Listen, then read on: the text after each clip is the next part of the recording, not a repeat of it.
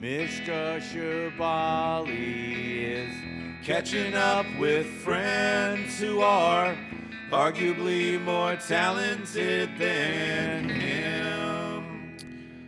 Ahoy, hoy. What's up, y'all? It's Mishka again, back for the nth time. Got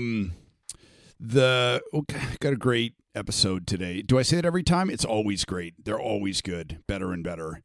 It's so weird getting sucked into doing this podcast now because I've kept it from feeling like work thus far, where it's just sort of something fun that I do. I keep checking the analytics, which is stupid. Why would you, if you're enjoying a thing, why would you check to see what your mileage is and whatnot?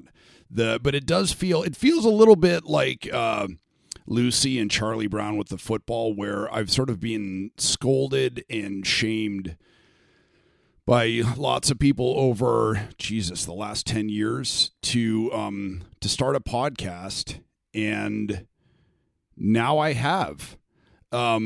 So if you're one of those people who has been pestering me to start a podcast for a million years and then now you're not listening, man, fuck you so much. It's fun. It's my little lunch out with friends. It's my sort of tentative venturing back into the world. It's a great way of procrastinating live performance. And I do get a lot out of these conversations. And also, if you're listening, you're already listening. And if you're not listening, you should. 'Cause these are good. I believe in it. I put my name on it. Our episode today is Max Collins, who you may know as the guy from Eve6. Max has had such a wild trajectory in his life, from achieving sort of massive commercial pop success at a very young age, and then bottoming out and getting sober, as many of us do, and I think really finding his true bottom, or another bottom in sobriety, and then neatly dodging this thing that happens to so many people who experience fame, of not becoming a huge raging asshole and having a really interesting and bizarre second act as one of the most sensitive, smartass, and thoughtful people on Twitter. I met Max through my buddy Jake Flores, and we sort of hit it off right away. So, of course, I pestered him to be on the podcast. So, enjoy this week's episode with Max Collins, the guy from Eve6.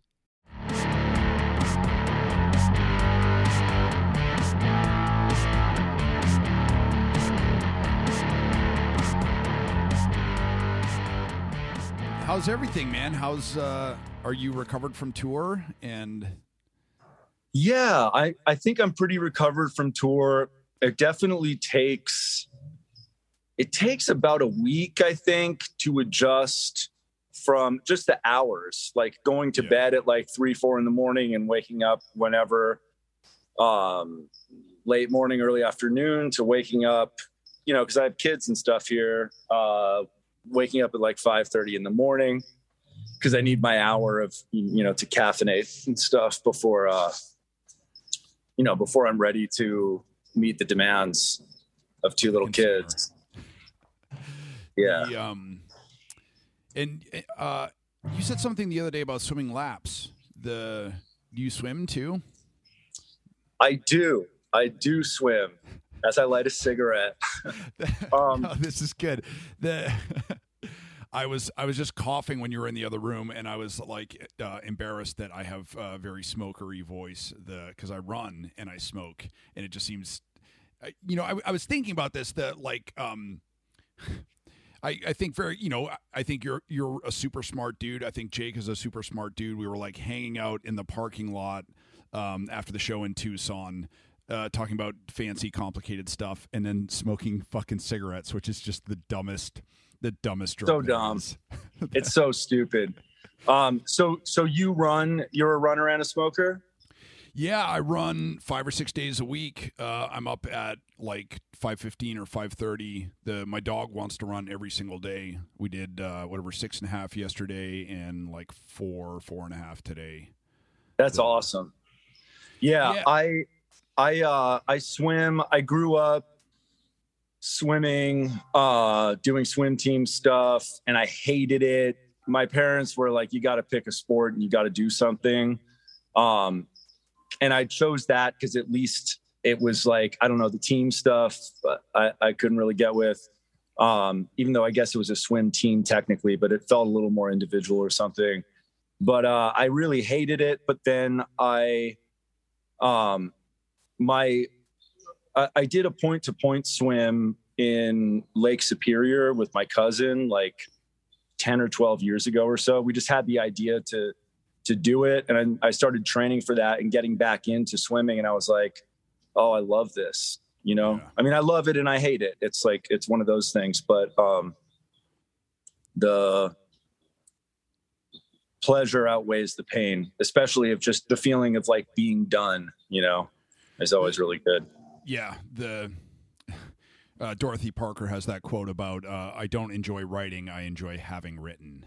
Yeah. And you know, the best way that I've found to describe my relationship with running is that I hate running less than I fear my old life. Yeah. You know, and running is definitely something that has helped me like, just get my fucking head together and stay sober and stay sort of committed to moving forward and all that shit. Absolutely. It's insane how powerful the effects of, I mean, any exercise really, to just like force perspective on a mind that really tries to resist perspective and wants to like just zero in on whatever the blemish seems to be. Yeah. I always used to get the shit from people because I only started running after I quit drinking. And I always used to get the shit from people of like, oh, you've swapped one addiction for another. And if people think my running is addiction, they think I'm enjoying it much more than I am. And I was thinking about that because I remember like looking at a drink and being like, this is the drink that's going to make me throw up tomorrow. I could just not drink it and I'd be okay. And it was always like down the fucking hatch and then let's get some Coke and it's just that living in the eternal present and in order to exercise successfully, you need to live anywhere except the present. You know, if you do it right, it sucks, it hurts, it's uncomfortable, you're suffering but you know, I mean, not to get all Instagram, you know, inspirational profile, but it's an investment in your future. I know that.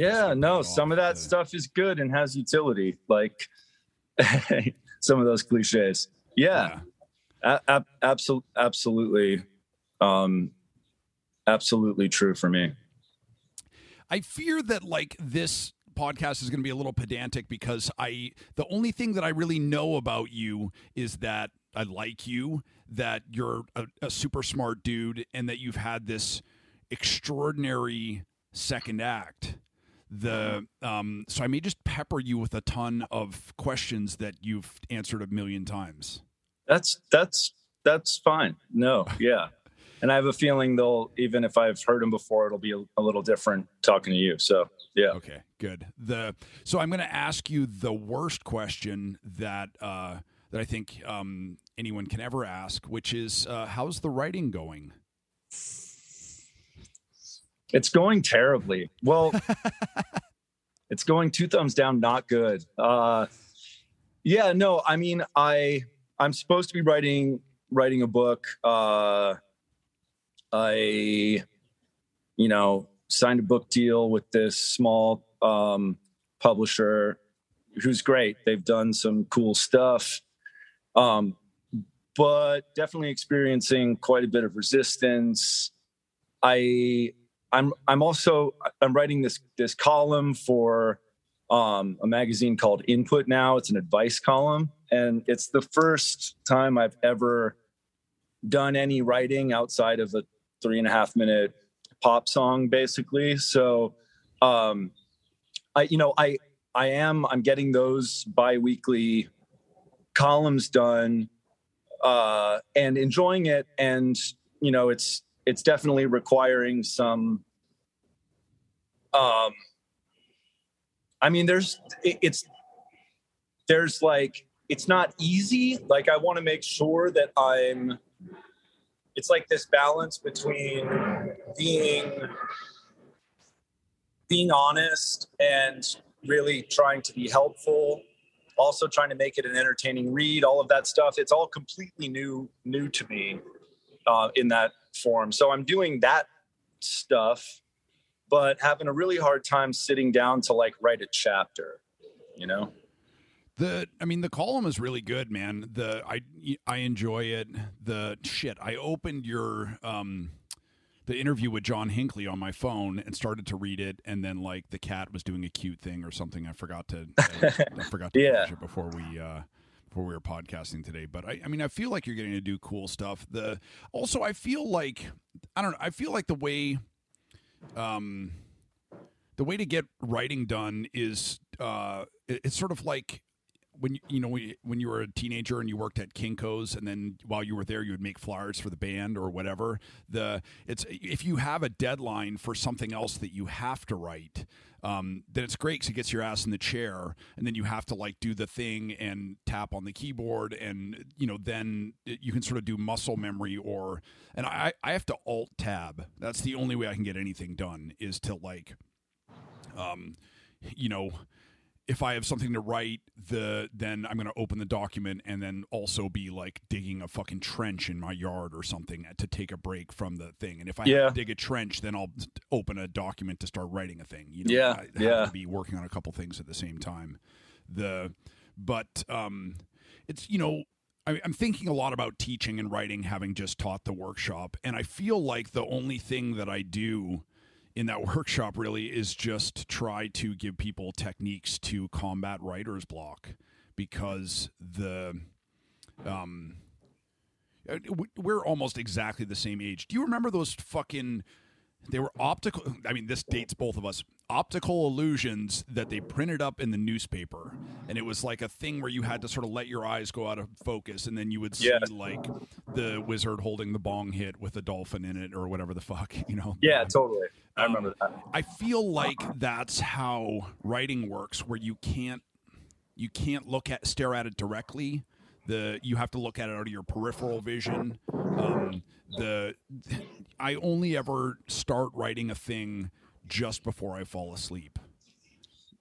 Yeah, I hear that. The couple times that I have been able to sit down and write for the book has been when I'm sort of in that place that you just described, where, it's like not focus, really. It's something else. Robin Hitchcock had a quote about that, like, clear and focused is clear and focused. Creativity comes from elsewhere or something. And, but I guess the only way to get to that place is to do sort of the clear and focused thing of sitting down and forcing yourself to write for a time, whether you feel like you're in the perfect fugue state or not. Yeah. There is, I think about like training too. Like Bert Kreischer has a line about like, he's talking about some athlete, and he's like, oh, has he been like, swimming in overalls, that to do something with maximum resistance. And I was like, I'm tracking stuff right now. And I was playing bass, and my bass is super heavy and my guitar is super light. But if I pick up the guitar first, it feels heavy. And if I pick up the bass first, then the guitar just wants to fly away, well, that's funny, because talking about like the swimming thing, I read a piece about Phelps and like his training regimen and stuff.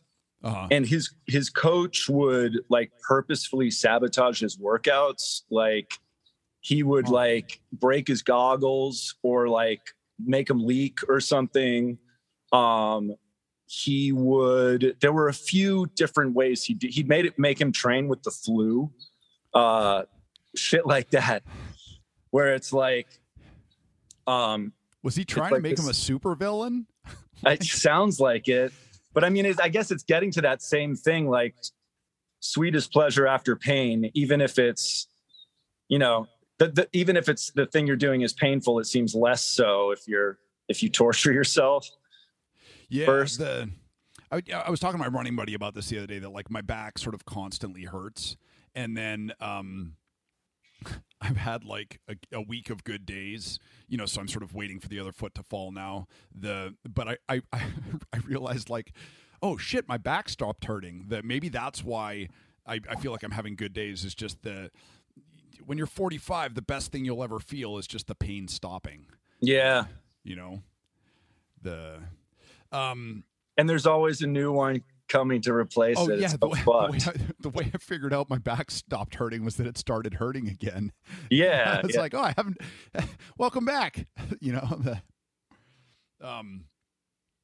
the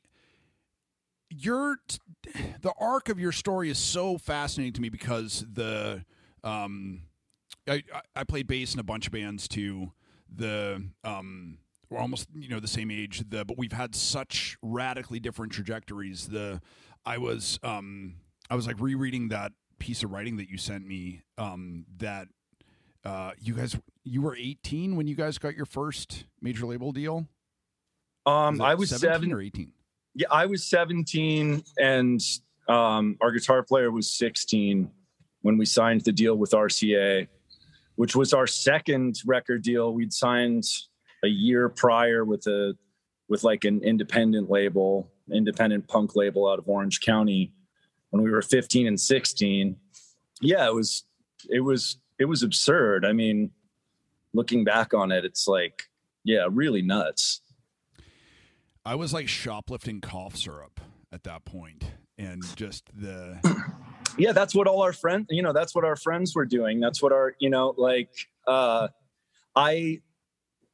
for me, like, I didn't start like drinking and using drugs until later. I was like completely straight edge in high school, and then didn't drink for the first time till like literally the night we finished mixing our first record in New York City. So, but yeah, I mean, our friends were doing that stuff, and yeah, we were fucking kids.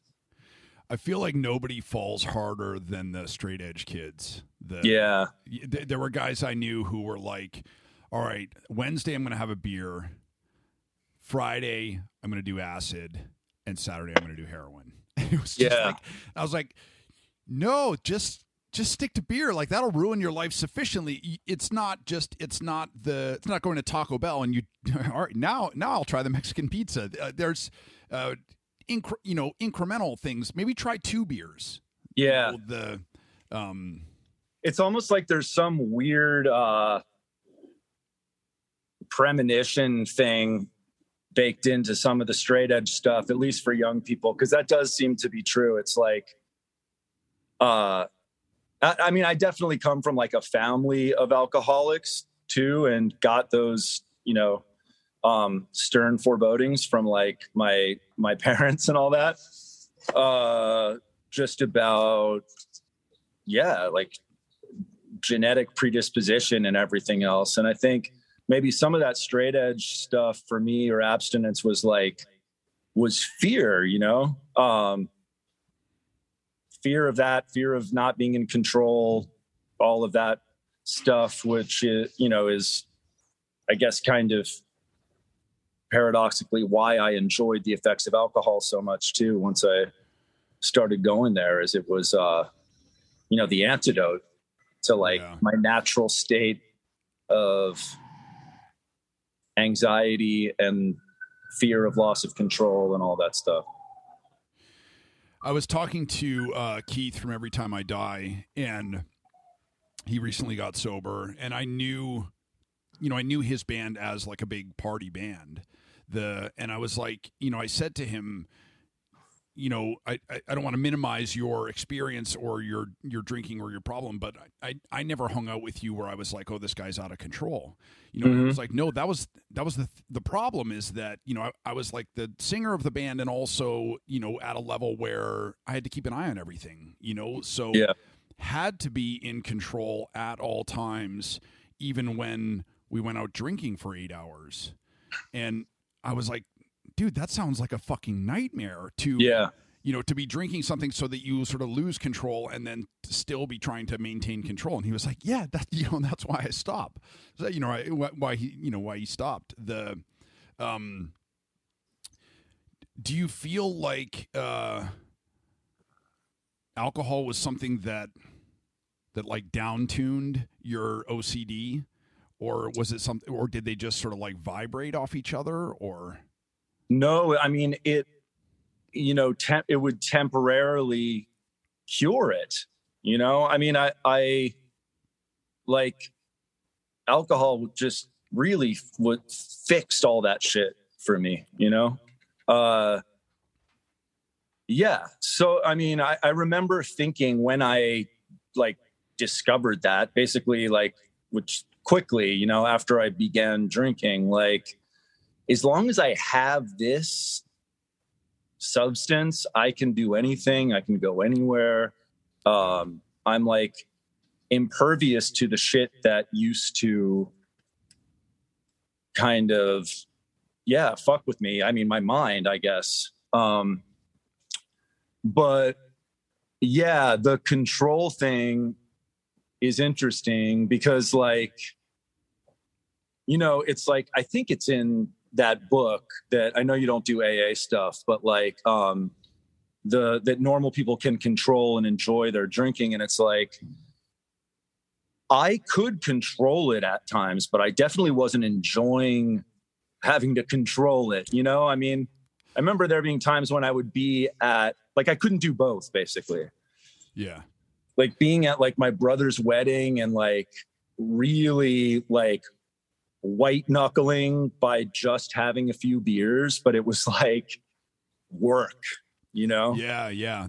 I mean, I remember, having one drink or having a couple of drinks and going home, and it was always a stunt to prove to myself or someone else, like, haha, I showed you. Now I'm not an alcoholic. This proves that I'm not an alcoholic. But I 100%. I remember like, I remember snorting lines of vodka in Death Valley. And how do you even do that? It's possible. I mean, you probably missed your window, but yeah, it's possible. It sucks. Yeah. But somebody was saying something about like, oh, I just drink for the taste, and I was like, you like the taste of alcohol? What the fuck is wrong with you?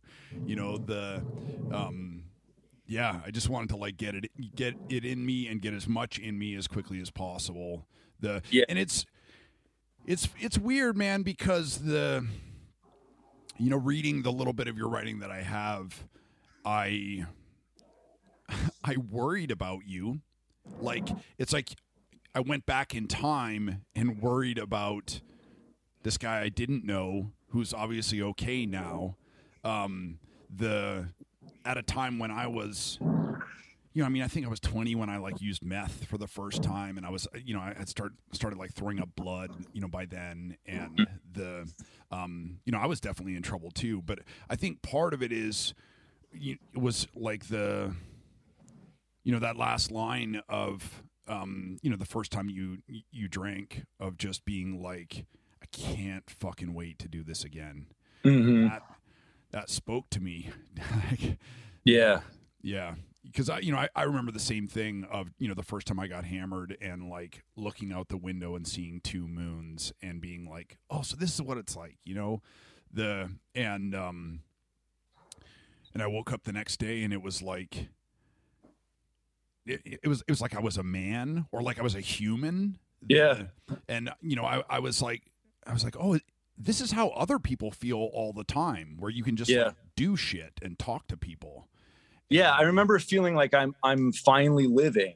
You can do shit, talk to people. Yeah, like I remembered being like sort of mouthy to like a bouncer or something like that the night before. And I was like, oh, this is the person that I've never been able to be, that I've always like, you know, I was able to affect personality characteristics that like I'm not really in possession of, but that I've always wanted to be, you know?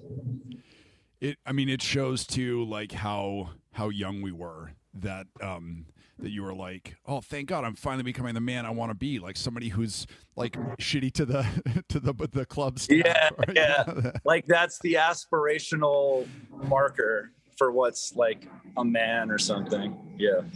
I mean, you know, I guess that's. I'm just fucking sandbagging you right away with these huge open-ended questions. But this is the other thing that sort of blows my mind is, how you've made it to this point in your life and you're not an asshole at all. You know, it's you're super funny, you're super smart, you've been through a ton of shit, you've seen a ton of shit, and not just bad shit, but like you lived through really amazing highs and amazing lows. It's not just the sort of gutter crawl. It is the slings and arrows of outrageous fortune. And I met so many musicians in their 40s when I was living and working in New York, and they were all terrible. And you're not at all. How'd you I do appreciate that. There's plenty of people on Twitter who would disagree with you, I'm sure. And you know, that there's an asshole in me for sure. I try to check that guy. Sometimes I don't do so well at that. But yeah, I mean, I think you can either learn what humility is and means and go toward it. And I guess I'm talking about the context of like having like success and, you know, money and shit like that. And then, you know, having it not entirely disappear, but in a way disappear, you know, like, yeah, I mean, I sort of had to learn from that pain. It wasn't really virtue. It was like, you know, I could go this way where I'll probably kill myself, or I could go this other way where I reckon with some shit, you know? So again, I think fear probably served me there a little bit too. It was like, before I got sober, it was definitely like this overwhelming feeling of something. I need to change this course I'm on, or else, you know? Yeah. Fear can't be a staple in your diet, but it's incredibly, it's a powerful laxative. It's a helpful supplement at sometimes, you know, I didn't stop drinking because I wanted to be a better person. Like I quit because I was scared, you know? Yeah. Because I was just whipped, you know, I mean, for me, it's like, depression and anxiety. Yeah. And I found that, alcohol remedied both of those and also made them so much worse. Yeah. You know, when I was in a funk, nothing would pick me up. Like I remember having I was probably 22 living in New York, and I just had this, and we lived in an old building that had like this huge farm sink, which seems like a great idea, but then it would just meant that you would fill it with like 6 hours worth of dishes. Yeah. And I remember I had a big jug of the like $8 Carlo Rossi wine. And the only way I could, talk myself into doing the dishes was I had a shot glass with the jug of wine, and every time I washed a thing, I would get to do a shot. And I was like hanging in there until I got to the forks and spoons, and then it was just like lights. Yeah. But I needed that in order to wash the dishes. I needed wine to like pick me up enough that I would be able to do a thing. So it sort of like cured the depression that night, and then the next morning it was just fucking crippling. Yeah, and it's also part of that whole like reward thinking that like is, yeah, I mean, I think for people with depression and anxiety, it's difficult to the point of being impossible sometimes to do a thing, sometimes to do anything, but certainly to do a thing that you don't want to do, that's not going to make you feel good. But maybe will make, your future self grateful or something. I still have to negotiate with that voice. Yeah. We're always sort of making that deal. I was thinking this is a really like dark, depressing thought, but that thing about when all you have is a hammer, everything you see is a nail. And in the course of, and I was reading about Pavlov's dogs, and he found that he got a stronger salivation response after he trained them and gave them food every time at the sound of the bell. Then he only gave them food like 1 out of every 3 times that he rang the bell, and that actually made the response stronger. Wow. So if you have a drug that works for you every single time, your attraction to it won't be as strong as to a drug that works for you sometimes. That's fascinating. Yeah. And then I was thinking about because we do have like weird parallel lives of the lives that we've had and the ambitions that we've had and the struggles that we've had. And then I was thinking like when you find a way to weaponize your brain so it's just a drug processing system, do we just walk around now like look, the making everything into a drug? I used to consume eBay like that. I have a disgusting amount of guitars. It's fucking repellent. I feel this is the year where I feel like I sort of like went past a jazz lawyer, fucking collector into guitar hoarder. Right. Yeah, I mean, I know what you mean. I mean, I think with like similar to how people might say, oh, you substituted one addiction for another because you run 5 times a week now or something. It's like, if the thing you're doing isn't injurious to your life or your well-being, it's not pathological. I mean, as long as you're not going out of house and home buying guitars, right? Yeah. But I do see it like for me and my online addiction, it can definitely be pathological. I mean, I can be on Twitter to the exclusion of, giving my kids or girlfriend attention, and I like, it really activates the addict in me for sure. I got on this morning because that's the first thing you do as soon as you wake up. You like lunge for your phone and like what's happened. And by the time this podcast comes out, this will be an ancient thing. But the like Twitter writing prompt right now is the whatever she was a 10. Yeah. And I actually had the thought where I was like, oh, I've missed this. I missed this. I missed this prompt. I missed this premise. Everybody's made all the jokes now. Like I was doing stuff yesterday and I fucking missed all the action. And it's like, yeah, no, I was doing shit yesterday. Right. Why you didn't have to miss anything. Right. And it's so weird because it's sort of like, well, what's been happening in Super Mario Brothers since I've been gone? It's a game.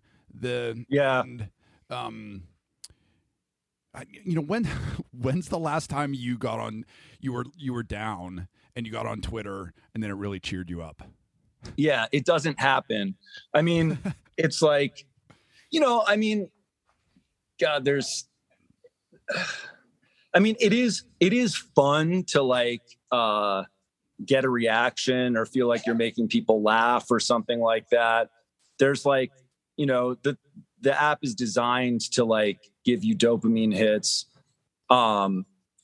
which, you know, I need to watch myself with those incentives. And I've definitely made mistakes because of them in the past. But yeah, I don't think it's all bad. I definitely think it's a lot bad. There was a story on NPR fucking a million years ago, 8 years ago, about a guy who was driving with his infant son in the front seat, and a guy who was texting while driving T-boned him and killed his son. And the months after losing his son in the like grieving process, his phone chimed while he was driving, and he looked down to see the text, and he was like, this is how my son, you know, I can never do this. And it got to the point where he had to put his phone in the fucking trunk of his car. Yeah. So that because it was that powerful. That's how fucking powerful it is. Yeah. But the flip side of it, man, is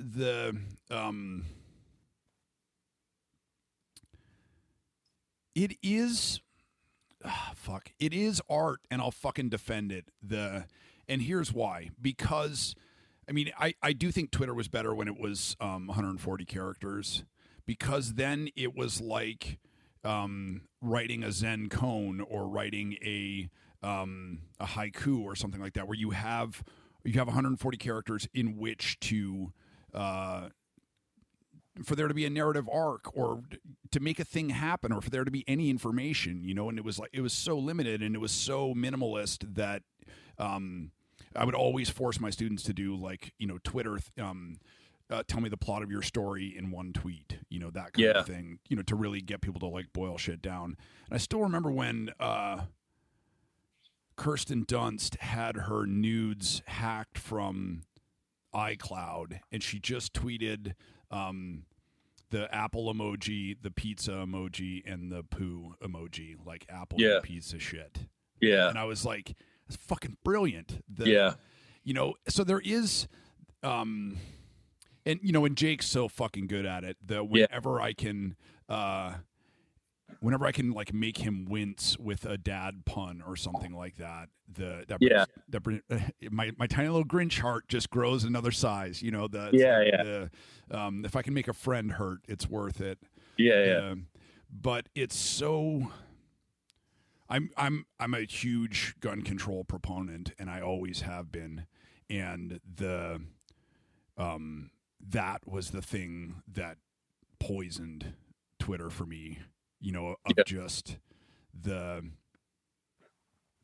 you know, fucking Second Amendment fetishists, you know, being like, oh, you know, you triggered, bro. And I was like, yeah, no, think about what you're saying. We have trigger warnings for distressing material, but the one thing that needs a fucking trigger warning, which is a gun, we won't put anything on that. I read the thing today that they're going to destroy the school in Uvalde, because they can't ask the kids to go back to school there. I was like, that makes so much sense. Like, why don't we just burn all the schools so the girls can live in peace? You know, it's like an absurd metaphor, but it's real. Yeah. No, I know. I mean, I agree that like posting can be art, but it can also be like its opposite, you know. And there's like, the quote tweet dunk incentive, which I fall for way too often. Oh, so good though. Yeah. When you see an easy one, it's just like, I'll go back to fucking Jake's tweets from like 3 weeks ago and be like, oh wait, no, I thought of a thing that I should have said in the moment that I didn't say then, but I'm going to say it now. Yeah. Stupid. Yeah.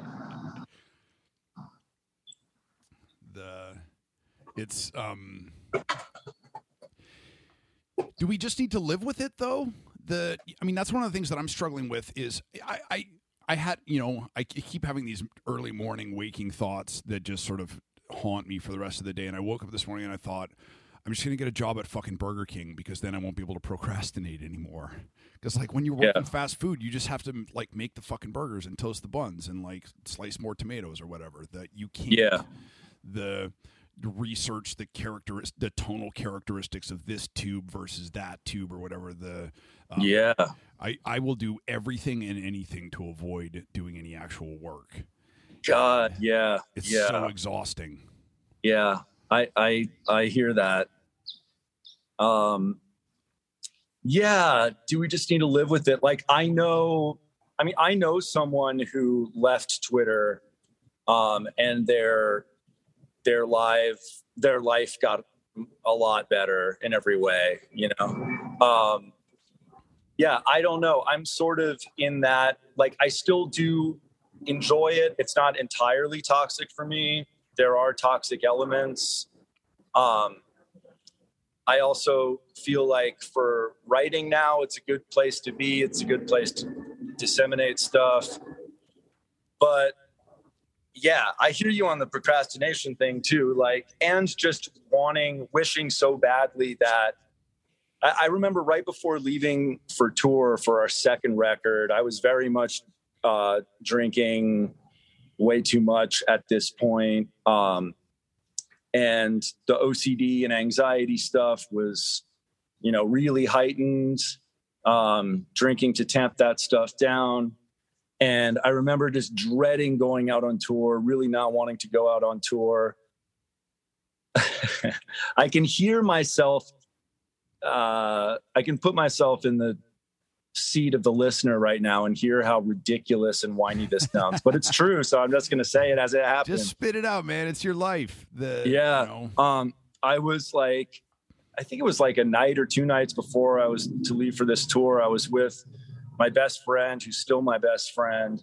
And we were just walking around the block. I was literally like sobbing. I was like, I don't want to do this. I hate this. You know, like I just want to fucking work at the hardware store. Like, the guys at the hardware store are really cool.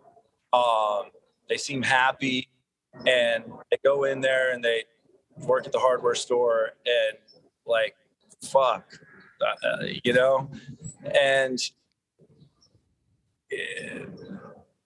this was me having like the dream or whatever, not just for others, but I guess for myself. If you told me a couple years prior that I'd be doing a big tour on a bus and all of that stuff, but I wanted out. I wanted something simple, but of course I didn't want it that much because I left for the tour, you know. This is one of the things that I definitely, struggle with, in that, my life right now is super fucking sweet. I have my dog, I have my cat, my mom lives down the street. I have time to procrastinate and stuff. I have some cool guitars. I'm sober, been sober for 13 years. I still run, all kinds of good shit. But I still get frustrated and annoyed and depressed. And I remember going to some clinic in Brooklyn, and the intake nurse was asking me like if I took medication, what medications I took, and I told her I took an antidepressant, and she said, "Can I ask you a question?" And I was like, "Fucking here we go." And she said, "What's a nice, good-looking young guy like you, have to be depressed about?" And I'm so grateful to her for that fucked up thing that she did, because like if I came in there with a broken leg, would she be like, "What's a nice, good-looking young guy like you here with a broken leg for?" And that is like the definition of depression, is sadness without reason. Yeah. And man, every life is fucking hard at times. If you try to hate yourself in your head for the memory of being envious of the guys at Ace Hardware, countering that memory with hatred isn't going to make you happy then or now.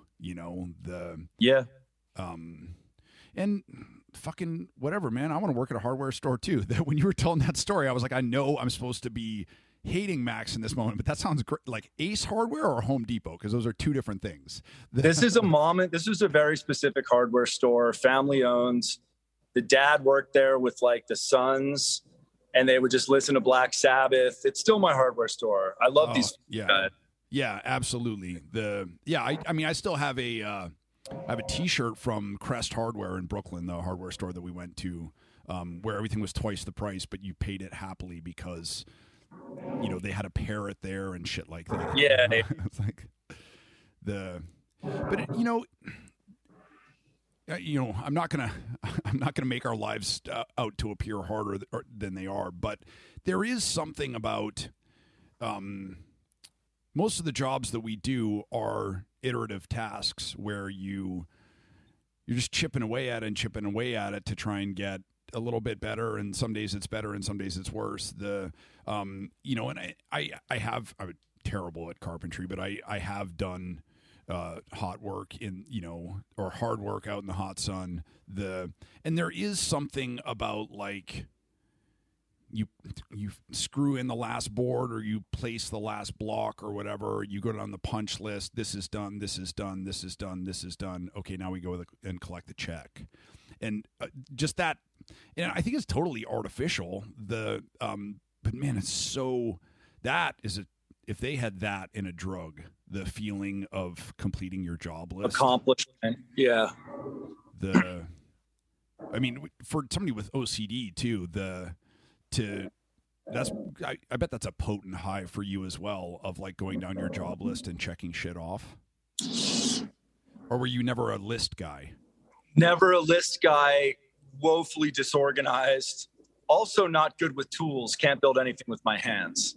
My OCD stuff isn't cleanliness or organization or anything like that. I wish it were, even though I think, but whatever, if it's OCD, people have that stuff, that's hell for them too. But no, I have this really weird kind. It's like, I think it's called inadvertent harm OCD, where basically like you're worried about causing harm and you're looking to find certainty that you didn't. And the iteration of that like basically turned me into an agoraphobe. And it's taken different forms over the years, but the most damaging to like my life was this thing where I would get in my car and drive my car, and if I heard a sound in the road or whatever, I'd think, what if I just hit someone with my car and I didn't know it, I better go check. And I would check and maybe, and not see a dead body on the road and feel a second of relief. But that would quickly be supplanted with, well, you didn't check hard enough, or you didn't go back far enough. And the first time it happened, it was just this one moment on the road that I kept obsessing about. But then it started to happen more and more frequently, to the point where basically every time I got behind the wheel, it was happening. And I was stopping my car in the middle of very busy streets, stopping traffic to look underneath my car for a dead body. And then thinking that signs were talking to me and shit, and telling me that so it went there. And it also took getting there for me to be willing to go get help for it, because I was terrified of getting like therapy, because I just felt like I knew that they were just going to confirm my worst fears about myself somehow, so I like put that off until I really couldn't anymore. Like I could not, deny this thing or make it seem like it wasn't a big deal anymore, and sought help for OCD specifically, and realized that in this fucking book that I got on OCD, there was like a chapter in it about hit and run OCD. And like, this is a thing and people have it. And I end up in a group with other people with hit and run OCD. And I'm like hearing these people talk and like break down about their fucking anxiety and how they can't sleep at night and how they want to turn themselves in to walk into a police station and say, I might have hit someone with my car on the corner of Vine and whatever. And I'm like, holy shit, this is shared. Like, this is a thing, you know, like, yeah. Wow, man. Your dread was palpable in the way you said therapy. You said it as if it was 3 different one-syllable words. Yeah. I definitely feel that. There's definitely, I mean, I feel like our lives is just a series of moments where you're like, I'm not like everybody else. Then you're like, I'm like everybody else, or like, no one's like me, or everybody's like me. And every time it just feels like the rug's pulled out from under you. The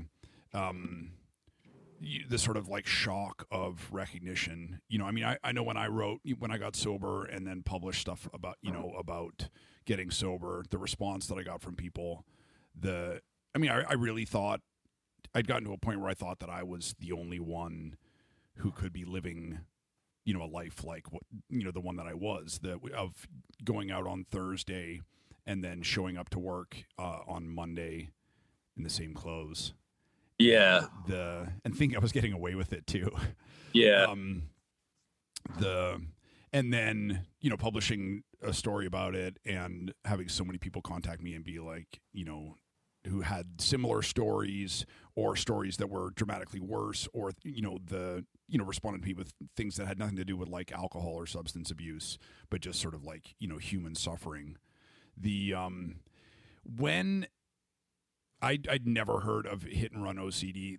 When I was a kid, I was scared of the dark. I'm still scared of the dark. I'm just less scared. But I remember, you know, convincing myself that there was something under the bed, and then, because I was thinking, like, while you were talking about this, that I would convince myself something was under the bed, and then I would like screw up the nerve to check, and be like, okay, and then get back in bed and be like, well, they hid that. Yeah. Or there wasn't something then, but now there is.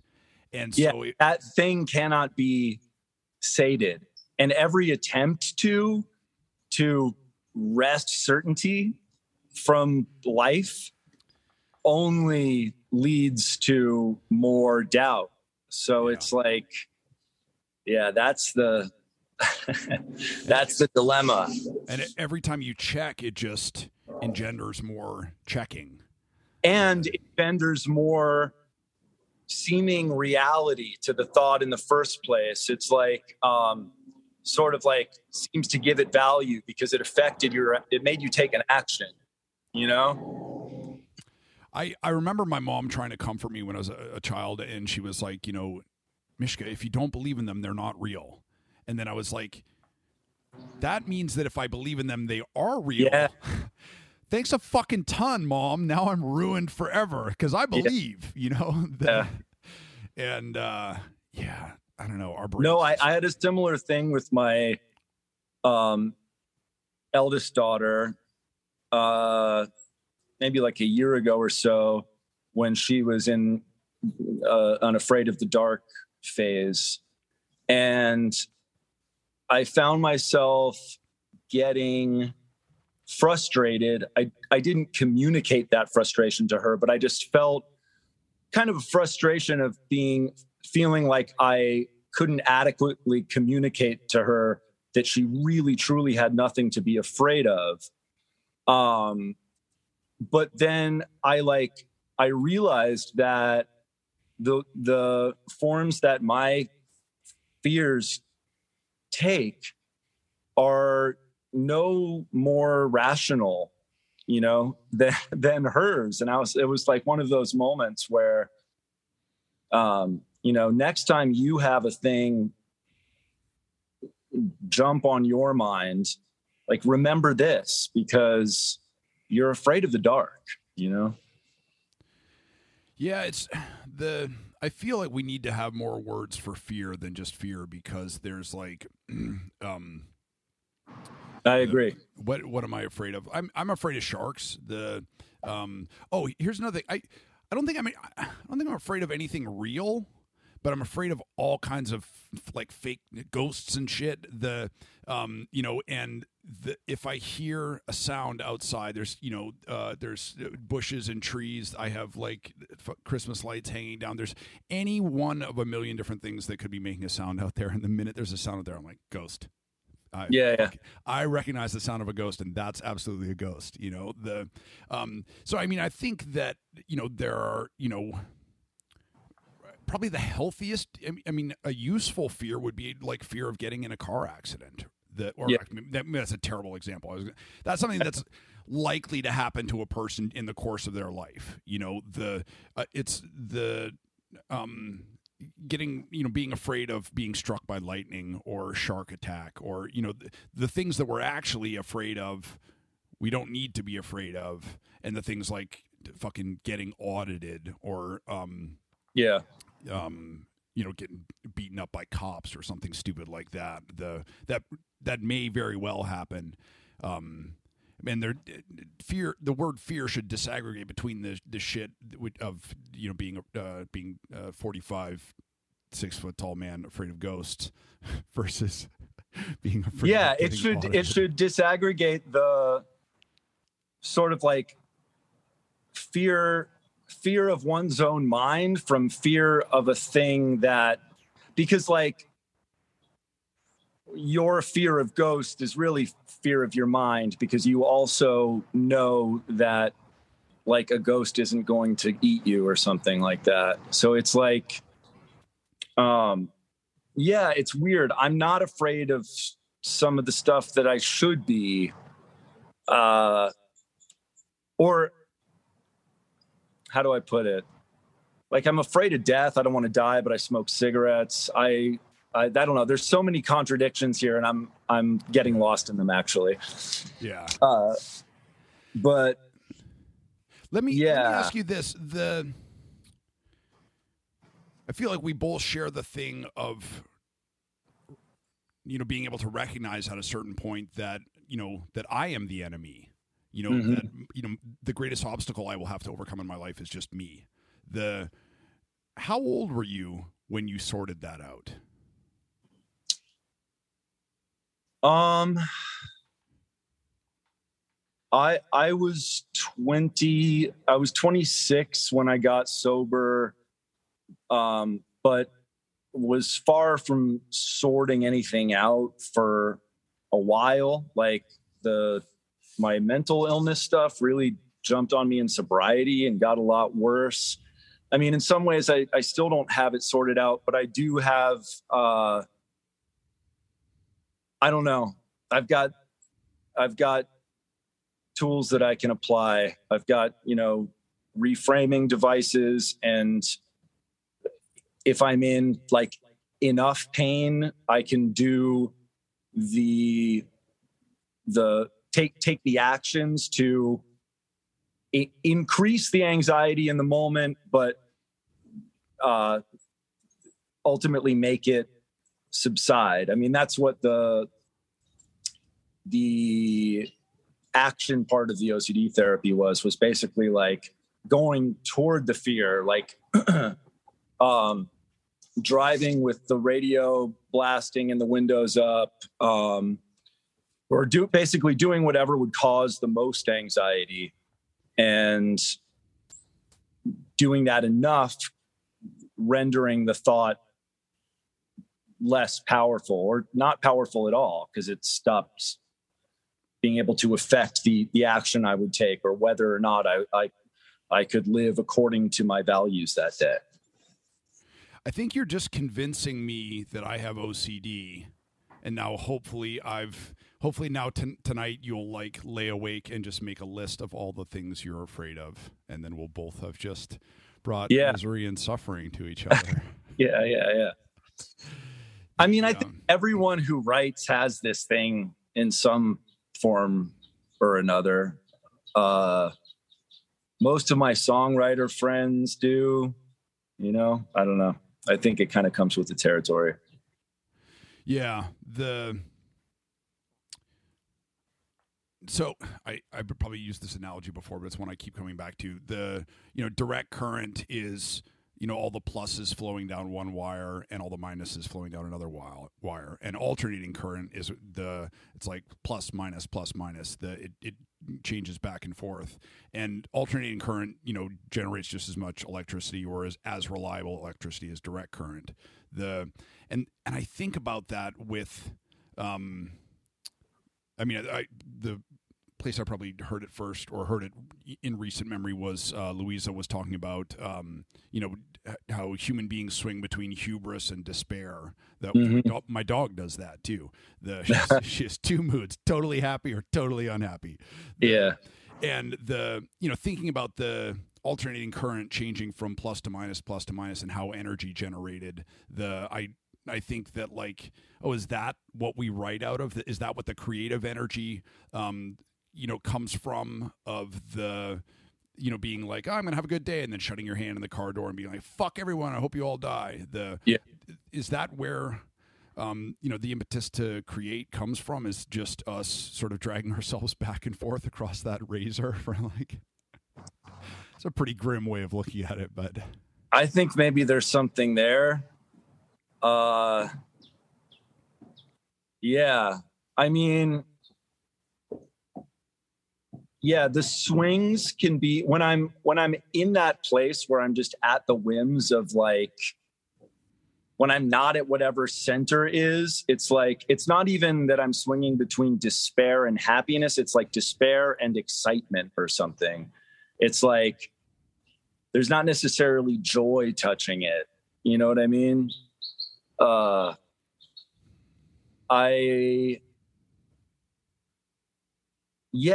don't know.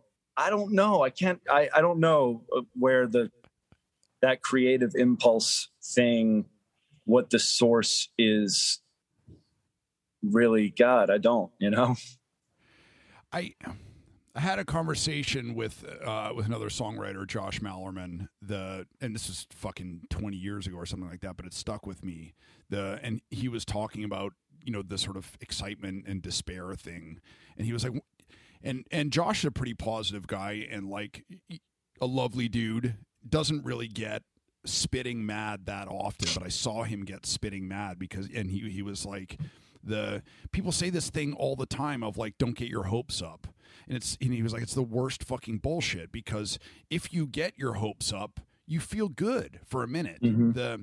And maybe you won't get Castle Grayskull for Christmas, but maybe you will, Yeah. So that the hope that you feel, will never be wasted, because even if it doesn't come true, it lifts you up a little bit that day, fluffs your mood, That's a really good point, because you're kind of doing that thing where it's kind of control freak stuff in a way. It's like you're trying to manipulate your current state so that you don't feel disappointment later or something. It's like, no, let yourself feel the high and its attendant low. Yeah, and conversely, if you just spend all day obsessed that you're not getting Castle Grayskull for Christmas, whether you do or don't get it, I didn't get it, by the way. Just fucking, that's why I became an alcoholic. Fuck you, Mom. I think I did. Oh, God damn it. All right, I guess that wasn't it then.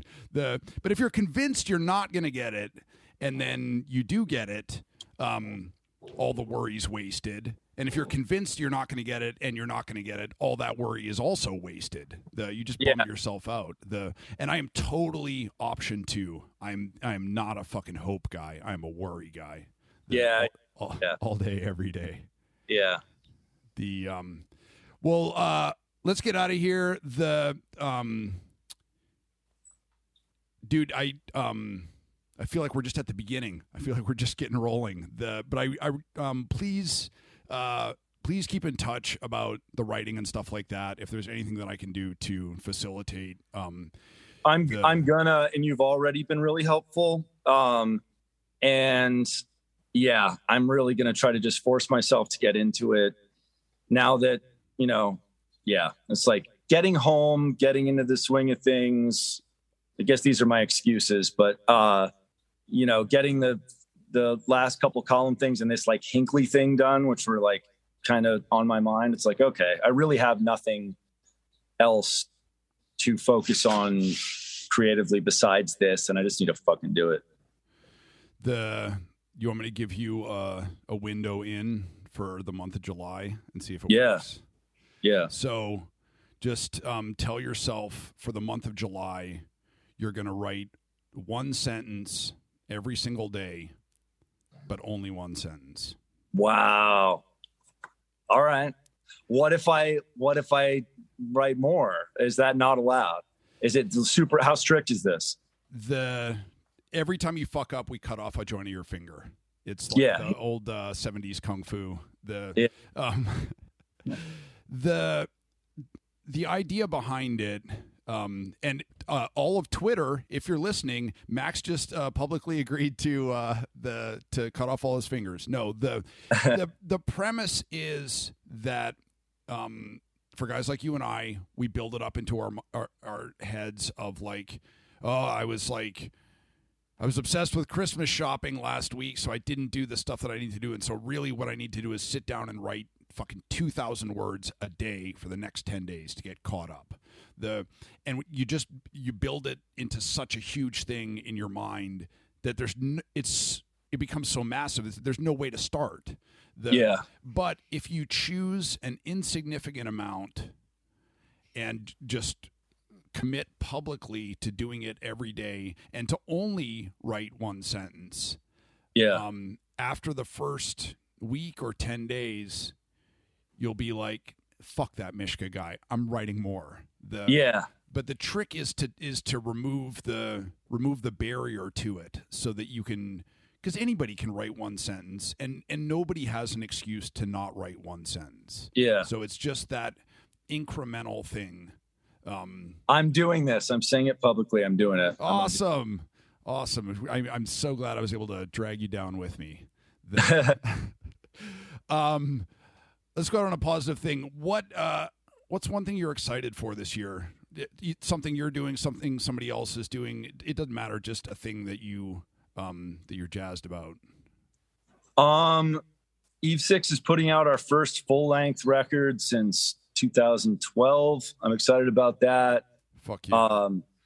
A photo of Jake Flores is going to be the cover of the album. It's I'll send it to you. It's pretty good. I'm excited about that. I'm excited about spending the summer with my kids.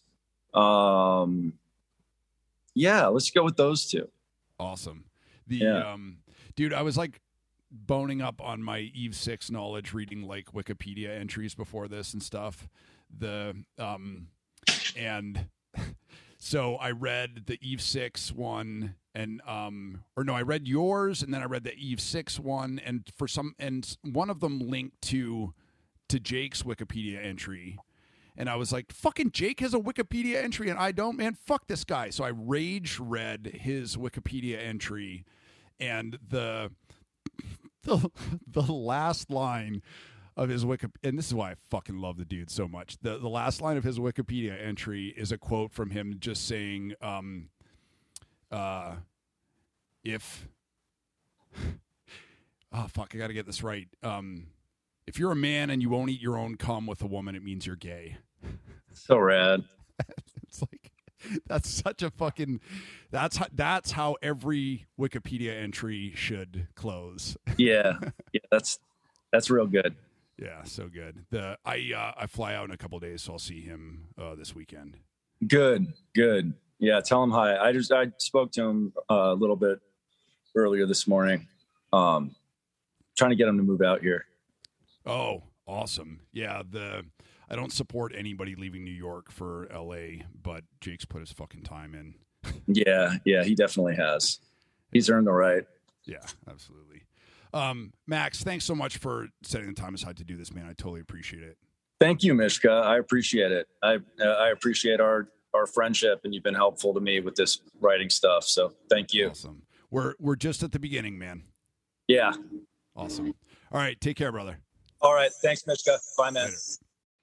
Mishka Shabali is catching up with friends who are arguably more talented than him. At this point in my life, most of my friends have podcasts, and it's disgusting and it's despicable, and it always feels so weird for me to listen to them shilling for other companies. This protein shake, this laundry warehouse or whatever. But the only thing worse than that is that what I'm doing right now is I'm recording a commercial for my stuff to try to get you to buy my things. So the first thing I want to do is, if you're listening, if you're enjoying this podcast, share it with a friend. You know, please obviously post it to your social media. Please rate and review it on iTunes or whatever the hell this is. Podcasts, I don't know, whatever the Apple platform is. But also just send it to a friend if you got something out of this conversation, if it's helpful to you, if you've found something useful there or funny or entertaining, if you get a kick out of it. If I have a guest coming up you think a friend is going to enjoy it, please just share this with a friend. Also, I'm shilling for my new book, The Long Run and Other Stories, which collects all my best-selling Kindle singles and some other bonus material, a couple love letters for Lanigan. I'm selling them directly, $30 through my Venmo, post-paid anywhere in the U.S. And I'm forcing myself to just read some of the blurbs from the back because I got some really incredibly kind blurbs from some of my heroes. Here's one from Lanigan. Mishka Shabali is a king. His stories read like a crazy quilt of heartbreaking honesty and ball-busting comedy. I mean, Lanigan knew how to write the fucking shit out of a blurb. Just hit it hard and get out. Here's another one I'm going to double up today because they're short. Here's one from Bert Kreischer. Mishka Shabali is not only my favorite author, but he is also my favorite singer-songwriter. He writes the kind of prose that gets stuck in your head for an entire weekend. He has such an amazing way with words. Kind words from an amazing comic and one of my musical heroes. Please buy the book, and thanks for listening.